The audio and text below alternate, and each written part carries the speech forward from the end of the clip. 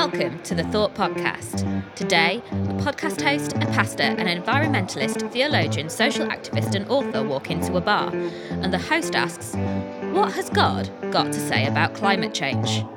A quick note, the environmentalist, the theologian, the social activist and the author are all the same person, which sounds impossible, but it's actually just really impressive. Second note, it's not actually a bar, it's my kitchen, but it contains beer and good company, so it's close enough. Welcome to the Thought Bar. I'm afraid you'll have to buy your own drinks. My name's Louise, and I've made it all the way to episode 2 as your host, which is my longest streak ever on a podcast. And I'm joined, also having made it to episode 2, by Andy Wadhams, pastor of Gallery Church in Birmingham. Say hello. Hello. How do you feel about having made it to episode 2? It's brilliant. I've put it on my link tree there that I'm resident on a podcast, which is just wonderful. It was a dream, really, when I was 4 years old. Maintaining that 100% hit right there. Yes. Thank you. Excellent. We also have a guest, just as before, somewhat more qualified than us two to talk about today's topic. Dr. Ruth Valerio, environmentalist, theologian, social activist and author. Yes, I've read the website. Ruth, I started reading your books alongside some sci-fi about lesbian vampires in space, so I'm going to try and hold the two separately. Fabulous. No, this is your challenge. My challenge. to bring them in together. Would you like to talk about the environmental impact of vampires in space? Yeah, no, I'd love to. It's a growing conversation, isn't it? It's a growing conversation, yeah. I feel like it's a new area. There's many factors. Ruth, you are Tearfund's Director of Global Advocacy and Influencing. So to start with, can you tell us a bit about who Tearfund are? Let me just start by saying hello. It's really nice to be doing this, and I feel very privileged to also have made it to the second podcast and to be your second guest. So thank you. Tearfund is a Christian relief and development and advocacy organisation.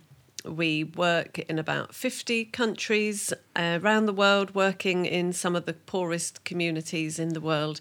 And we work very much through and with and alongside local churches to see people lift themselves out of poverty and live transformed lives, really with the aim of helping people achieve their full potential in Christ. So we do a whole range of work, humanitarian relief, some of the things you will have seen in Ukraine, and then working in some of the more obviously humanitarian situations like Yemen and Syria and Iraq and those kind of places, South Sudan. And then also community development work, maybe around water and sanitation and health and we do a lot of advocacy work, so complementing and working alongside our community programme work. We are then also advocating on the big issues that cause poverty in the first place. So climate change is one of those big things.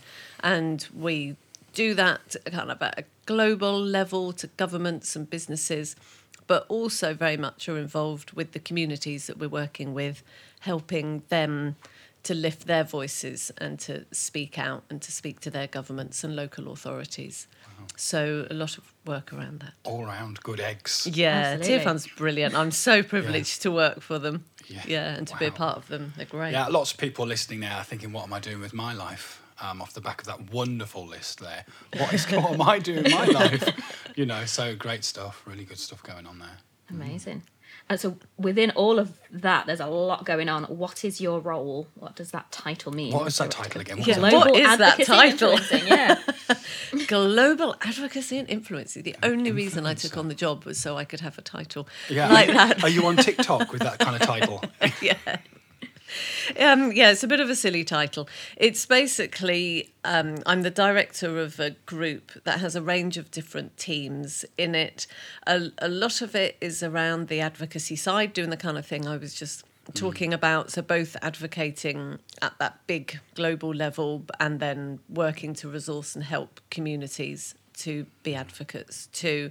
And I oversee the theology work that happens within Tearfund, and our media team and a range of other teams that I won't go into. But it's a collection of teams that really has as its focus inspiring the church and equipping the church for integral mission to be responding to the poverty needs that are in our communities. Amazing. Incredible work. And now, time for a game. Today we're playing Is It Good? I'm going to give you some objects and I want one of you to argue why it's good and one of you to argue why it's evil. So Ruth, you are team good. You see the good in everything. Everything is wonderful. Okay. Andy, team Also evil. team good. Team evil. No, Everything team- is awful. Oh, right. The opposite of the song from the Lego. Yeah. You know, I Everything is just awful. that exactly came in. Everything came is into my, awful. I was just about to start singing that, and you got there before me. Well, it's because you're team good, I tell you that. Anyway. Right, okay. Okay. So your first object is a maple leaf. Oh, well, what could possibly be bad about a maple leaf? Well, quite. Would A you like to maple start? leaf is beautiful. It's the symbol of Canada, which many people love Canada. So for all Canadians out there, it's a very good leaf. And no looking things up, Mr. Andy. I'm making notes. My wit, I just need to make notes. It's a leaf, so that in itself is good because it absorbs carbon and breathes out oxygen. Oh, no, I'm buried. I'm so buried with this. So it's physically helping us to survive, and it's helping us, those of us who love maple syrup, because it comes, obviously, that's where we get maple syrup from the sap, and it's aesthetically wonderful for our well-being because maple leaves turn a gorgeous colour during the autumn. How do you know that off the top of your head? What colour? Just a lovely autumnal Well, it's colour? one of the trees that turns. You know, in It's a Canada you have those deciduous- amazing fall colours. all right, okay. Maple is one of those trees. Well, I think that's the end of me, really. I mean, I would say. I'm very pleased. I got the good on that. I don't think I can think of anything evil for that. Yeah, well, they are a problem, actually. And I've been speaking with local council representatives and traffic safety experts, and the leaves are just so massive, you know, that actually small families of rodents are living under them. They're creating tent villages with these leaves, and the problem all roots back to the maple leaf, really. And if we didn't have the maple leaf, how could we possibly support this rodent population, which are a nuisance? Also, I'll just say this. When you're driving down the road and there's wet maple leaves everywhere, that's the end of that. You might as well start filling in your insurance claim right now, because when you brake, it's skidding all over the place. Leaves on the line. Leaves on the line, very good, yes. And final point of the 3-point reason why maple leaves are evil, and which we all agree now probably because of the compelling argument I'm putting forward, is the name. And the name itself there, with pancakes you think, oh, I'll tell you what I'll put on there, maple syrup, and you mentioned that, yes. But you can't just put a maple leaf on there, not even in a way of salad. And so I think for all of those reasons, it's horrendously evil. The maple leaf, let's get rid of it. Let's start a campaign. Hashtag no maple leaves. A hashtag, no. I don't even believe myself, if I'm honest. No. And I think the killer point actually for the good of maple Oh, here leaves we go. I think you've already got it, if I'm honest. is that they are just one letter away from Miss Marple. Oh. And who can argue against Miss Marple? Who can argue against Miss Marple? Do you know, I was about to give you Poirot, both a point, maybe? one for being Poirot. right and one for being creative, and Ruth's now got a creativity point as well, so that's God, 2-1. Can I have I a think- participation achievement, maybe? You know, is there something going out there? A certificate at the end. I think you did very well. I couldn't have thought of that. Yeah. Well, if I had a moment more time, I'd have looked into... no, I wouldn't have. It's quite bleak. But deaths caused by slippy leaves. Yeah, anyway. Okay. Number 2. There's Probably, another one. There's 3. How many do people want to listen to? Well, we'll find out. Chris will make that decision in the edit. We've said there's 3. If you're listening and there was only one, you know what's happened. Well, let's do a couple of versions. Yeah, there's 2 of these. No, it was just the one. Okay. We decided it was just the one. Number 2, electric cars. Oh, well, that's a very good one for both good and bad. And actually it's very on point for me because I literally picked up an electric car. Not literally picked up an electric car. Super strong. Wow. Because I got picked up a new electric car. What day are we today? Well, whenever, just a few days ago. So I've had electric cars now for 5 years, and I've just upgraded to the sort of latest one. They are great because they get us off fossil fuels, and we need to do that because of the climate crisis, and we need to do that because of our cost of living crisis. Filling your battery up with electricity costs a huge amount less than filling your petrol tank up with petrol or diesel. So it works out financially really well. And they're quiet, so anyone who lives near noisy roads, you won't get that anymore once we're all in electric cars. And of course, all of the pollution that comes from our exhaust, you won't get either. Being a non-scientist and having nothing to say really about that realm, except it is good to get off the fossil fuels.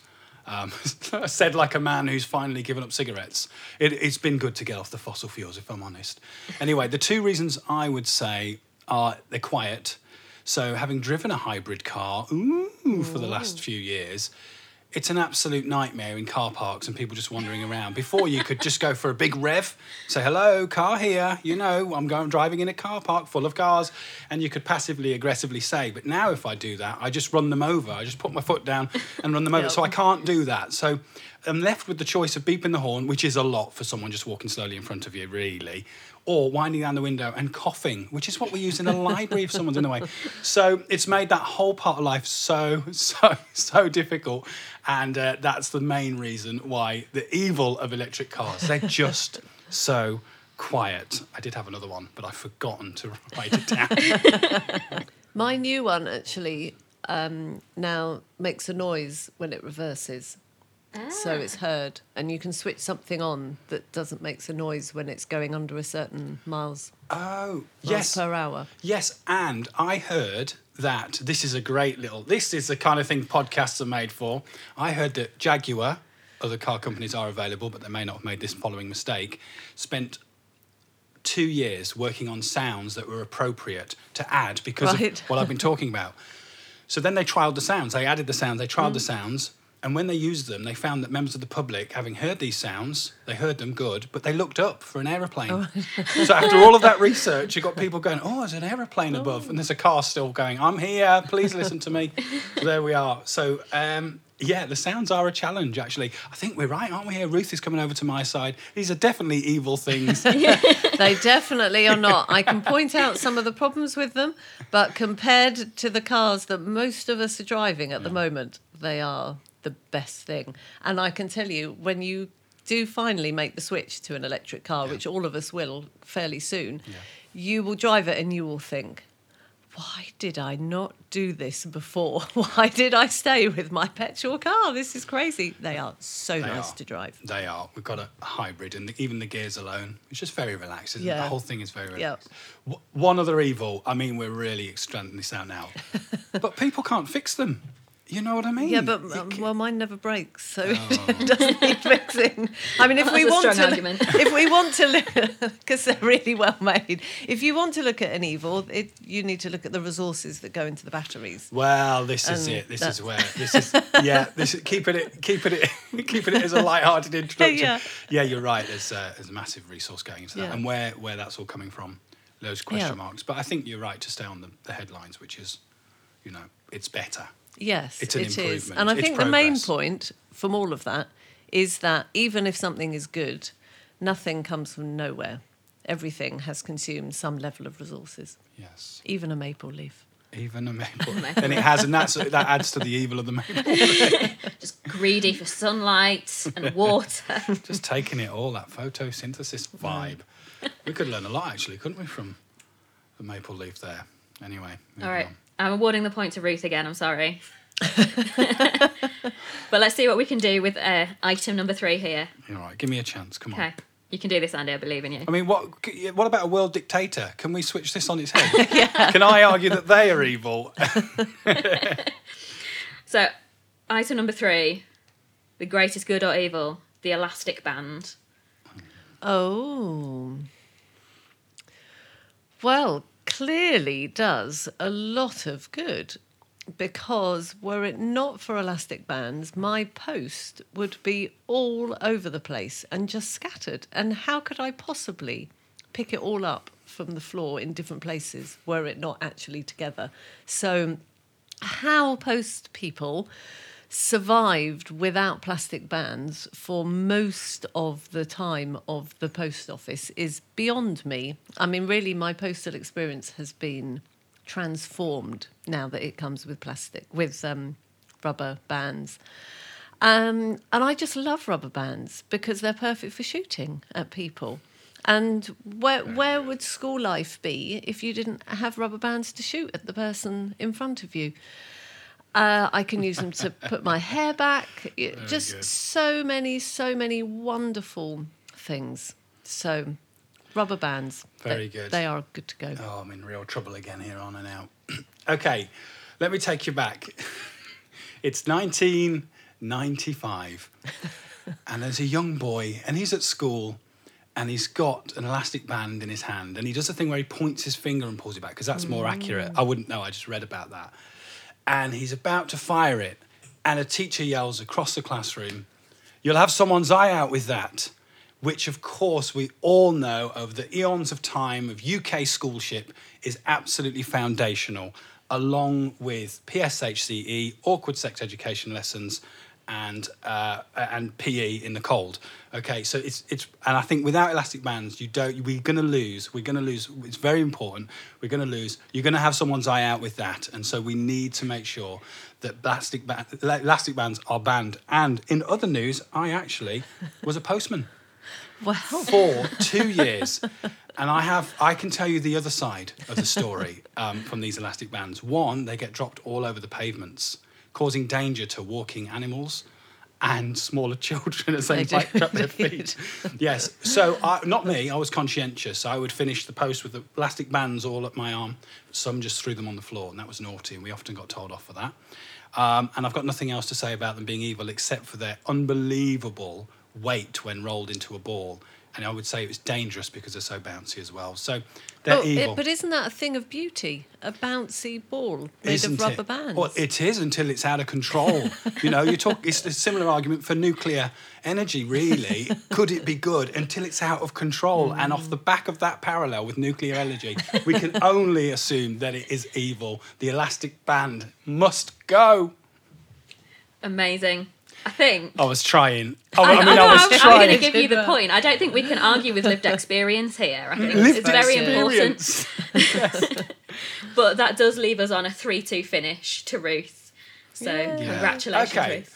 Well, I appreciate that. Thanks so much for the charity point at the end where there was no danger of me winning. I'll take that. They call it in sport the consolation goal. There you go. Yeah, I've got it. So, Ruth, you are here primarily to talk to us about environmental justice and not just about your positive experiences of shooting people with elastic bands. So let's take a look at that. Now, there are quite a few different Christianity-inspired responses to environmental issues. I wondered if you could talk us through some of the ones you might have experienced or heard about and how they can be helpful or flawed. So we've heard some people say, God gave us the earth and we can do what we want with it, or it's all going to be destroyed, so why bother doing anything about it? Or other people who feel that, we have this massive responsibility and it's this huge burden and it causes anxiety. Have you come across these, and how do you respond to them? Yeah, I've come across all of those and other responses too. So the kind of ones that you're referring to have a more negative, these are reasons why we shouldn't be looking after this world. And I can get into some of the bits around that. And then there are also responses where people have figured, actually we should as Christians. So how do we get our heads around that, and how do we think about that? And stewardship is a word that's often used in relation to that. All of those different, particularly if I think about the negative ones, all of those for me come from a basic flaw of not understanding God as creator and not understanding how God thinks about this world and what his view is of it. So sometimes in our faith we can focus on God as saviour, which is absolutely right, of course, but we forget that before God is saviour, fundamentally God is creator. And so this world that we live in has been created by God. And Genesis 1:31 tells us that he looks at this world and says it's very good. So the idea that it's going to be destroyed, so why should we bother, or that we've just been put in this earth to do what we want with it, or that it's, it's fine, but it's not a priority. None of those really come from an understanding of how God looks at this world. And the scriptures are full of this world being amazing and good and abundant and teeming with life. And through the Psalms and the Proverbs and the prophetic literature, you see that God is intimately involved with this world. He loves it and is taking care of it. In Colossians 1, verses 15 to 20, you see that this isn't just an Old Testament thing. This is right at the heart of Christ. This is Christocentric. So this world was made by Jesus and for Jesus and through Jesus. So as followers of Jesus, we want to take care of that which is so valuable and precious to Jesus. So all of those negative views really don't understand how much God values and loves what he has created. And then there are a variety of kind of more positive ways of looking at our response to environmental issues. Probably the classic one is around stewardship, and we are stewards of this world. And that's sort of okay, but actually I have a bit of a problem with it. One, because the Bible actually never tells us we are stewards of this world. So I don't really understand why as Christians we've got so hung up on that word. It's not a word that's used in the Bible. So it seems strange to me that we're so fixated with it. It actually comes from an understanding of us as being like managers of an estate. And it can lead to us having quite a separate view, seeing humans as quite separate to the rest of creation. And therefore it can lead to an unhelpful sort of hierarchy. Whereas scripturally, we are part of the community of creation. So I personally, I don't ever talk about stewardship.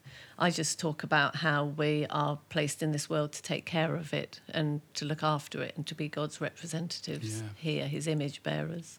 I like that a lot. And the scriptures talk about the creation and how man is over it. There's and that's been taken out of context and pulled this way and that way. But there's an element, anytime I see authority or responsibility in the Bible, it's to do with great care and great love and to look after. And so I think we can, that disassociation you're talking about is really, really important. Like, we're above it and we'll look after it when we get round to it. Well, that for me, anything that's got authority on it, you are responsible. You're part of it. You're part of the making sure it's doing well. So really, I'm loving what you're saying there about that. Yeah, and we have sometimes got hung up around the word dominion. What does it mean to have dominion over and to rule over? But then I think, well, have a look at what, exactly as you've been saying, what God's understanding is of ruling. And so look at the kind of words that he spoke to his kings and to the rulers of Israel. He expected them to behave with love and justice and compassion. One of the key traits of the kings is that they would be taking care of the widow and the orphan, looking after the stranger. Ultimately, being a ruler in God's values is about being a servant. So we are here to be the servant rulers of the rest of what God has made, rather than kind of lording it over it. That sounds a lot like Jesus to me. There, yeah. What a surprise. Come to serve. Very good. Yeah. Amazing. So what does that look like then practically? If that's the concept behind it, what do we do about it? Apart from a massive burden of, it's huge, isn't it? Like, so the climate anxiety of the young people is massive now. It is. I never had that growing up. I was hoping I just didn't get caught for a few things. That was my major anxiety. But they are growing up worried about their environment. So on the one hand, the greater conversation is happening and the message is getting through. On the other hand, what can we do? Is it futile? That message is also getting through as well. And I did, when I've branched into bits of comedy, I did do a little bit on your bag for life. and whether you know where your first bag for life is. And really, have you let that bag down? And is it somewhere going, I thought we were going to be for life, Yes. you know? Yeah. I've got about 50 bags for life at home. And so I don't know. It's definitely helped, doesn't it? But I think it's great what Louise is asking, just moving us on, like, what can we do? What do you think about that? Yeah, and it is a huge issue. And your point about young people, I'm meeting that a lot now as I travel around and speak. Really either meeting young people or people who work with young people who are saying that there is a lack of hope and a sense of complete overwhelm, because my daughters are coming through at an age where they look to the future and they literally do not know what it's going to look like. Wow. Because what they do know is that the climate crisis is going to devastate it, but quite what it looks like they don't know. One piece of encouraging news is that if we look at all the climate promises that have been made by our governments around the world, together they do add up to keeping us below 1.5. So we have the promises there to do what we need to do. Yeah. The issue, of course, is getting from promise to action and reality. And that's where we come in, because we can use our voices and we can stand up and we can get on the streets and we can pray and we can petition and we can write to our MP and write to our government. And all of us can use our voices to say, we want you to turn your promises into action. We need to keep below 1.5 degrees of warming, and we need you to commit. Not only they've committed to that, we need you now to carry out the actions that will get us there. So it is all still to play for, and that's my main message to young people. But we need to work together to see that happen. Okay. So there's a big role for us in campaigning and in calling on governments and businesses to act. And then, of course, there's also all the stuff that we can do in our own lives to take responsibility and to make a difference as well. One thing that I think is astounding is that an average person in the UK takes about 6 days to consume what an average person in Malawi consumes in a year. So we kind of think our consumer levels are normal. And then you compare them to others and you realise, oh, maybe they're not. Wow.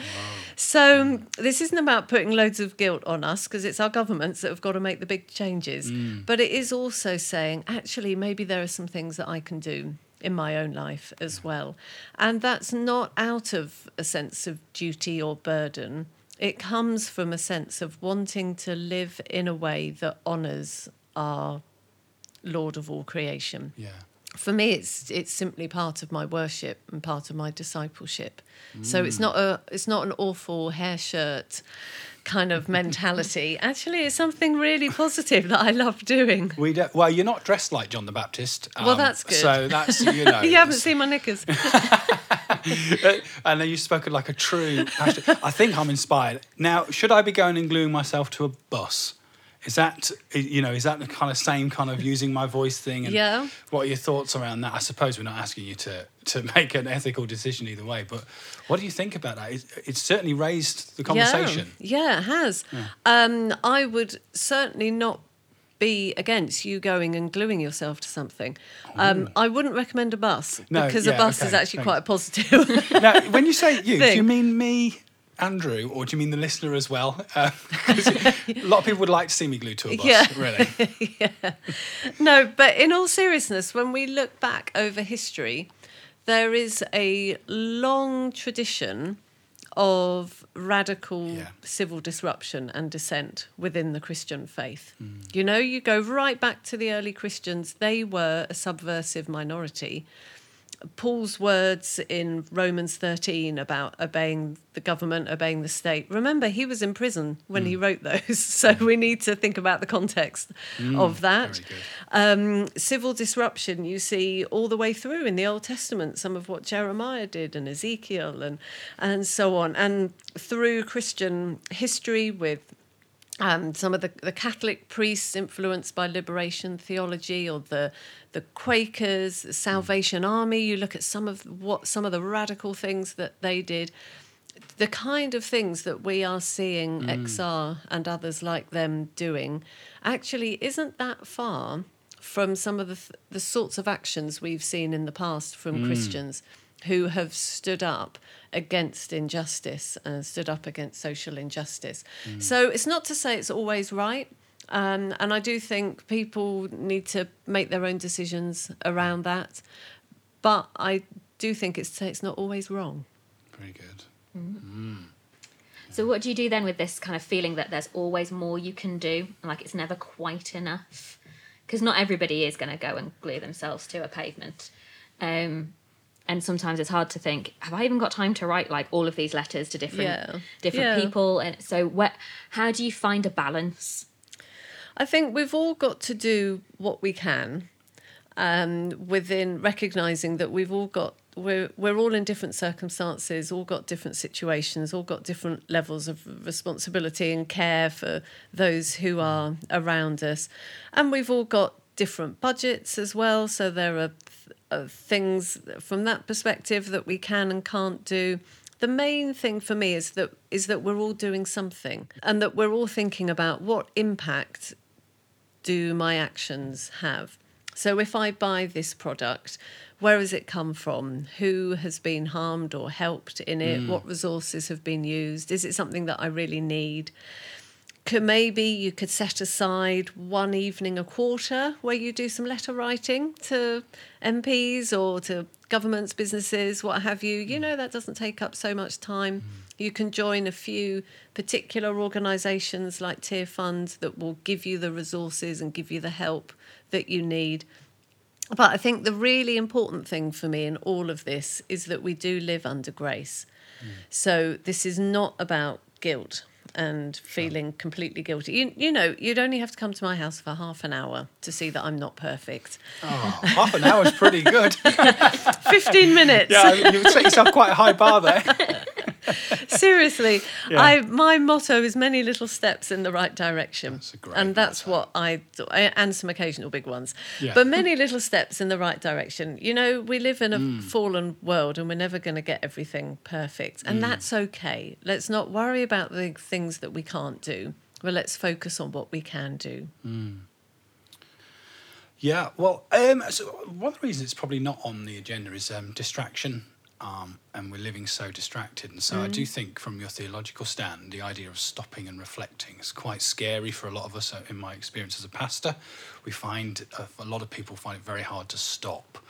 But in that reflection, in that time there, maybe the idea of personal worship coming through, is quite powerful. Do you find that actually a lot of people are just too distracted? Or I think in the old management matrix, it's felt like the climate has been important, not urgent, for years, and now it's important and urgent, and might be beyond help. A bit like the fridge that I've ignored in my garage for a long time, And so I just wonder, is that what you come across, or is it a different atmosphere now? Are people really taking it seriously? I think it's a whole mixture. Some people are responding in different ways. I do understand that it can be hard to take the climate crisis seriously because it's not currently impacting us as immediately as it is other people. Yeah. So there are millions of people for whom the climate crisis is a reality and has been for years. So at Tier Fund, we hear every day how the climate crisis is devastating the lives of people living in poverty. Yeah. And we're not, by and large, we're not really seeing that. So it can be hard to take immediate action. You compare that to the pandemic. Yeah. The pandemic was a crisis. It was an emergency. We felt it, we perceived it, and we acted. Yeah. Now that gives me hope that if we can understand an emergency, we have seen that actually we can respond. Yes. We can completely change how we live in a way that 2 years ago was just unbelievable, inconceivable. Yeah. But we can do it. Just a thought on that. And you mentioned the pandemic. I read on Facebook, so it's got to be true, It's Okay. got to be true. I read on Facebook the idea that the world in that time where we shut down, planes weren't in the skies, it began to heal. Yeah. In your position, is there any truth in that? Is that hope for the future? Yeah, there is some truth in that. And we saw some remarkable things of areas of land coming back to life, areas of, sort of cities with wild creatures coming back in. Yeah. I mean, some really... and air pollution. There were some staggering pictures showing places like Delhi of before, sort of a week before the pandemic, a week into the pandemic, you know, the difference in air pollution, which is just crazy because air pollution is so bad for us. So why would we want to live in that way? So yes, there was some immediate healing. Wow. And CO2 emissions dropped and so on. The problem is that now we're back on track. We're getting ourselves back on track again. Yeah. And so everything is back up. All our CO2 emissions are back up to pre-pandemic levels, and we're, you know, everything is there. So it's like we haven't learnt the lessons. Yeah. And I think there were some really good things in the midst of all the hardship. Yeah. There was some real beauty in terms of how we did community, looking after each other, the going for walks, families getting out on their bikes rather than going to the shops. You know, there was so much loveliness. Yeah.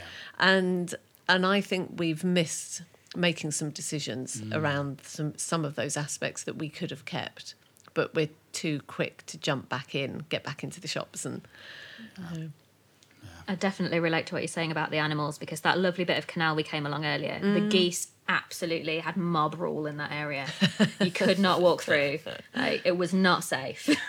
So it's been quite refreshing being able to walk around outside again without being threatened by geese. But definitely some of those other points are less positive. Yeah, my favourite were those sheep that were on the playgrounds in Wales. Oh, yes. Were spinning around, you know, getting stuck in the child swings as well, like we do as humans, those poor sheep.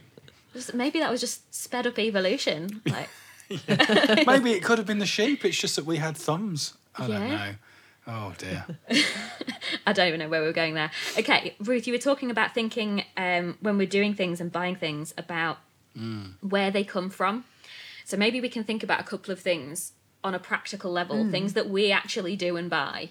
And where they come from. Yeah. Well, we've thought about that a little bit already. With the cars. With the car and the rubber bands. There's so much. I mean, that really was an environmental discussion around that. Isn't everything an environmental discussion? It is, because we live within the environment. Come on now. Nothing exists without the environment. Everything is valid. Yeah, I think we're going to put on the title of this, Ruth has all the answers. Where to get your ethical trainers, where to I shop, do not have all the answers. You don't? Oh. I can remember speaking at a church or speaking at some event, and there was the Q&A afterwards. Someone coming up to me afterwards and saying, the problem with the kind of thing you do is that you're expected to be a brilliant theologian, a top scientist, and to understand the ins and outs of boilers, and you know, because on all the technical stuff, it's like. Yeah. So I can assure you, I don't have all the answers, and I don't know everything about everything. What would you say to someone, perhaps like Lou says, though, like, okay, they've heard us, and they do need a new top, they need to do something. Yeah. You know, I'm not asking you to name places to avoid. But are there some things we can do? Are there websites you can check out the ethical nature of stuff? Actually, overall, I think what's helpful is to develop what I call a kind of ethical instinct. Okay. So it is really complicated when you look at all the different things. You know, rubber bands, should I buy them? And, you know, all of that kind of stuff. Where does it come from? And et cetera, et cetera. Things are complicated. But there are basic questions that we can ask ourselves around where has it come from? What resources have gone into it, who has been involved in growing or rearing or making it, how were they paid decently, how did it travel? And actually, once you start looking into these things, you begin to get a sense for the kind of thing that's going to be all right and the kind of thing that's going to be harmful. And although it's complex, you do learn pretty quickly what some of the main issues are. So I would recommend just getting a little bit of knowledge around these things. Well, a good place to start, if you don't mind me saying, is my book, L is for Lifestyle. Very Christian good. living that doesn't cost the earth. Was that L is for lifestyle, L Christian is for living that doesn't cost the lifestyle. earth? Yes. Now, where could we find that book online? You can find it anywhere. So that is a really practical book that goes through a whole host of different issues. It goes through the alphabet and takes a different issue for each letter, and looks at all sorts of things. And they're both human-centred and earth-centred, range of different issues. And by reading that, you would get a really good sense as to the kind of things that are harmful or less harmful or even beneficial. So I think it's just kind of getting going, getting some knowledge, and then it starts to become fairly obvious.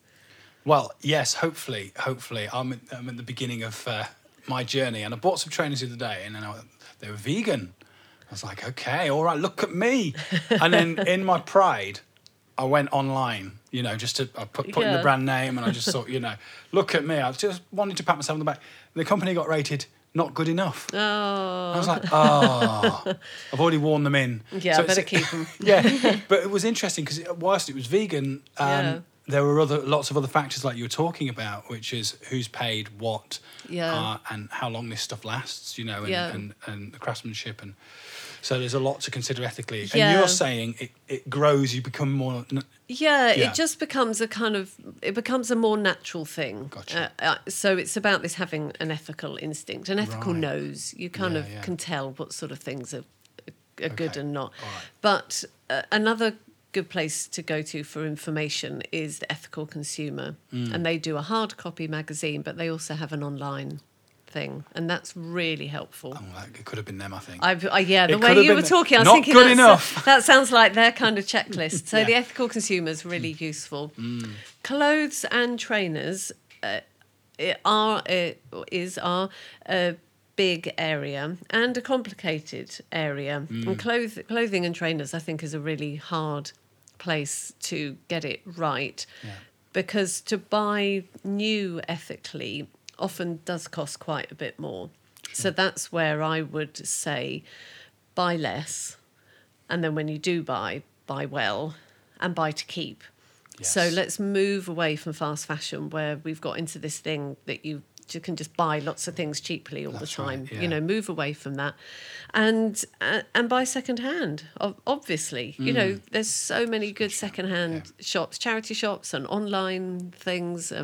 So clothing, really, the easiest thing is to buy second hand. That's good. And a bit of wisdom here from a pastor is I thought once I'd finished growing in height, the phrase, he'll grow into it.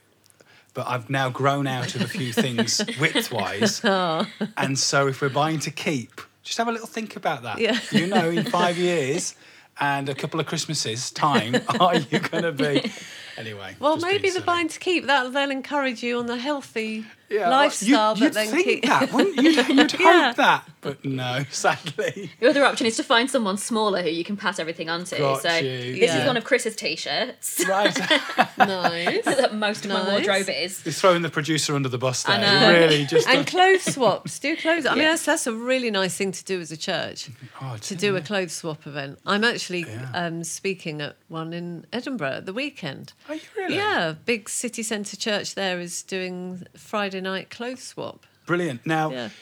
it's important to say that people don't swap clothes. They bring a bag of Yeah, clothes. yeah, they don't just take their clothes Good. off. Okay, And important. swap Yeah, them. yeah. Because at the Yeah. end of the night, you could be left with no trousers, Yeah. saying, "But it didn't Yeah. work out for me." Yeah. Yeah. Okay, I got you. All right, we've talked a lot about clothes and we are running out of time, but we do want to cover a couple of other topics. So let's do some quick fire questions. Oh, come on now, quick fire round. So, first one, fruit and veg. Do I buy organic or do I buy wonky? Yeah, it's a great question. With food, I'm actually not going to answer and just say some other bits around food. But all of that is important, organic and wonky. And all of that actually highlights our food system that we're a part of. And I get a veg box, have done for 25 years or so, and love all the veg that I get in there, and now find it quite depressing when I'm in the supermarket seeing all these rows of perfect looking fruit or vegetables, and I think, why are they so perfect? Well, I know why, because all the ones that weren't perfect have been thrown away when they were very edible. When it comes to thinking about our food, the biggest thing that we can do is have a predominantly vegetable and grain-based diet.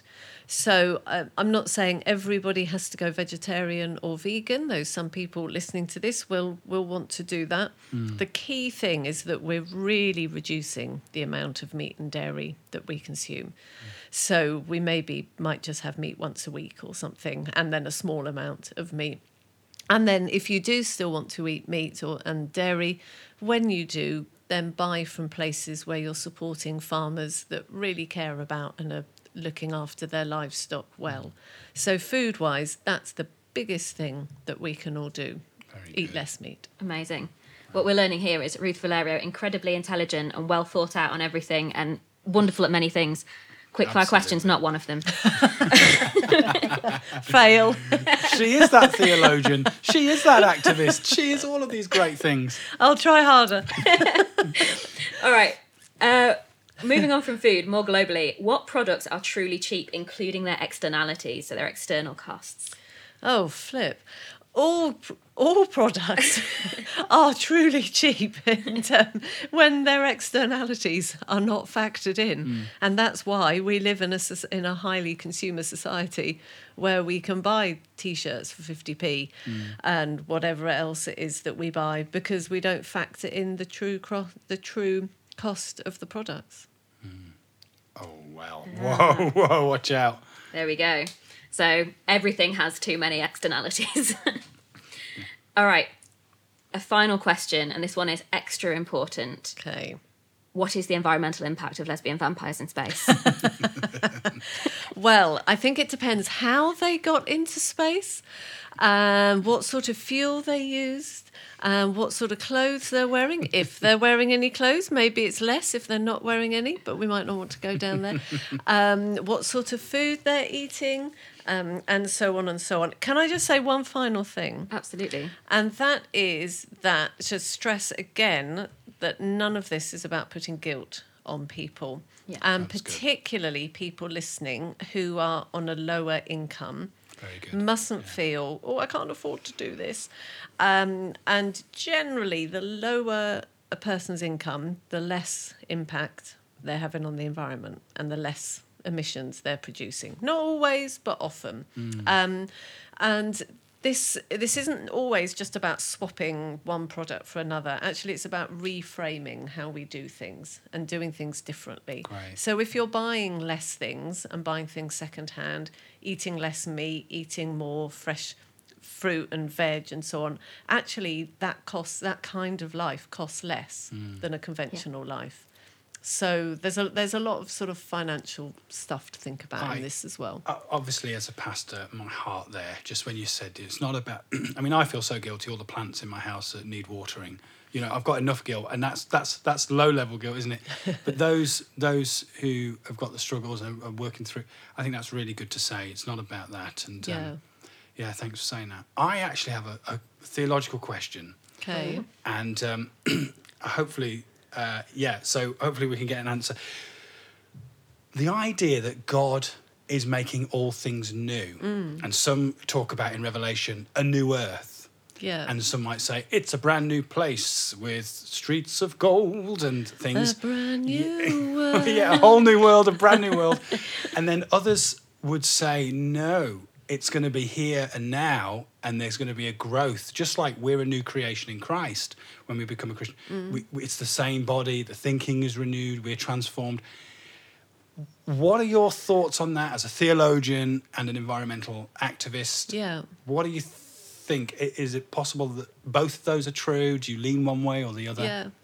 So let me say, firstly, ultimately, we don't know what's going to happen in the end. No. So we can hold very strong opinions about millennialism, or this is going to happen, or that's going to happen, etc. Ultimately, we don't know, and we're kind of doing our best guesses from what we see in the scripture. So all of us need to hold this with humility and to say we don't know.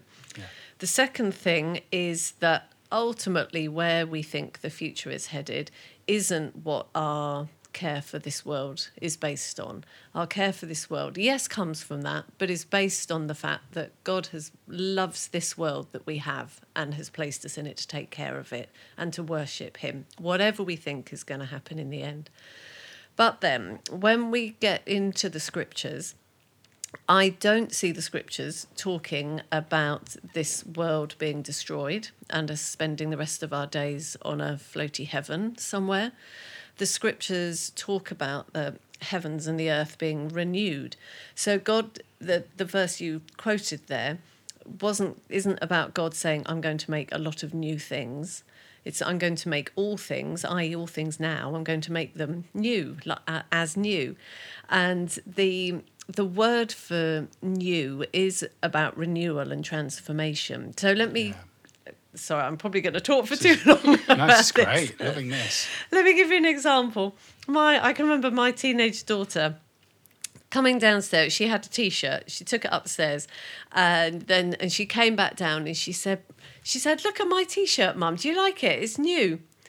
And it was her old T-shirt, but what she'd done is she'd taken a pair of scissors and she'd done some clever snipping and she'd put some beads on it and so on. And she said, "Look at my new T-shirt." And that's kind of what's going to happen. This world is going to be renewed and transformed, and the heavens and the earth are going to be renewed, transformed. It's not about destruction.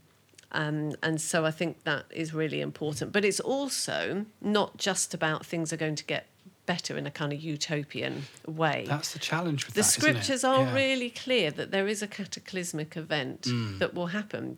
Jesus will return, not in a way that takes us with him somewhere else, but he will return, and there will be a judgment. So I'm not just thinking, oh, everything's going to get better and better. Yeah. Jesus will return and things will change. Well, that's it really. So I think, a lot of Christians might lean into thoughts along those lines. Well, it'll all get better in the end anyway, cause, and how they apply these scriptures. So I think it's great what you're saying is we've got a responsibility now, regardless of how things end. Yeah. And we can't know how things end. No, it's right. So I think that's really good to make that separation, really. Yeah. But these are big things and they're complicated biblical things. Yeah. And if people want to read about that some more, Right. I have written about it Good. in chapter 4 of a book called Saying Yes to Life. So if people, these are big things that Christians spend a lot of time thinking about. But really important, because as a pastor I've found that someone can have such crazy views or opinions, and it's linked to someone who once did kind of half a Bible study on one side of a lens, Yeah. and think, well, the Bible says. It's really important that we have wider biblical conversations because it affects then how we behave. And like we're talking about today, it affects the environment we live in and we've been blessed with. Yeah. Amazing. Very insightful questions and answers. While we cannot know how the world will end, we can know how this podcast will end. Good. Very Beautiful good. segue. I was waiting for my moment. How it ends is with each of us giving a resource recommendation, so we can end a little practically there. Ruth, you've already burnt 2 of your books. Would you like to recommend another one? I would love to recommend my absolute favourite book called Planet Protectors, 52 Ways to Look After God's World, which was... Were you going to... I was going to say that one. Because I haven't written a book on this, you see, and I was going to go, I'll tell you what would be good. And then off you went. Tell us about it. It's a great book. We can recommend it together. Let's do this together. Yeah, Planet Protectors. So it's for primary school aged children, and I co-wrote it with Paul Carenza, who's a comedian and BBC scriptwriter, and is just brilliant. He's so funny. So it's illustrated, it's quirky, it's fun, it's challenging, and I'm thrilled with it. I love it. So if you've got primary school aged children, Or if you feel like a primary school age child mentally. yeah, Planet Protectors is the one for you. Absolutely. I'm joining in off the back of that. That is where I was going to go. But I would say there's no shame in a grown-up picking that up and beginning to think about these things as well. Yeah, they'll Be probably... childlike. Yeah. Oh, wow. Totally. She's I went there. She's an amazing host. She's an amazing Christian. Yeah, good stuff. So, yeah, tremendous. I've bought that for a few people, actually, Oh, since I nice. heard your Thank talk you. in person a while ago. Dun, dun, Starting to dun. sound like a fan now. Amazing. So that's a double recommendation for Planet Protectors. Come on. And I'm just going to say, talk to your friends, find out what they're up to. And if Yeah. 10 of you are doing one thing each and you all learn each other's things, you're all now doing 10 things that are good. Very good. So- Good maths, Louise. I know! Global maths. That primary school age maths that I was learning alongside Planet Protectors. Yeah. No, yes, genuinely, it's nice conversations and it's nice to do things together and it feels good. So Yep. talk to people, have a Yep. conversation. Well, thanks. It's been great, hasn't it? I've really enjoyed being on the second one with our wonderful guest, Ruth, as well. So, yeah, thanks for having me. Hopefully I'll make it to the third one. Listener, you will find out at the third one. Absolutely. Hope I make it there as well. I hope we do. And thank you so much for having me. It's been great to chat. Thank you for coming. You've been a blessing and a joy. Thanks for joining us. If you want to hear more of Ruth, we have an archived live stream of her Science and Faith in the Second City talk, which I'll put in the show notes, along with details of her books and website. Next on our schedule is another Science and Faith in the Second City event, this time with Dr. Sharon Dirks, exploring the question, who am I? Am I just my brain? Join us in person or on the live stream. Details available at scienceandfaith.co.uk. Do subscribe to this podcast channel for future trips to the Thought Bar, and you can contact us on Instagram at NowThere'sAThought or email us at nowthereisathought@gmail.com.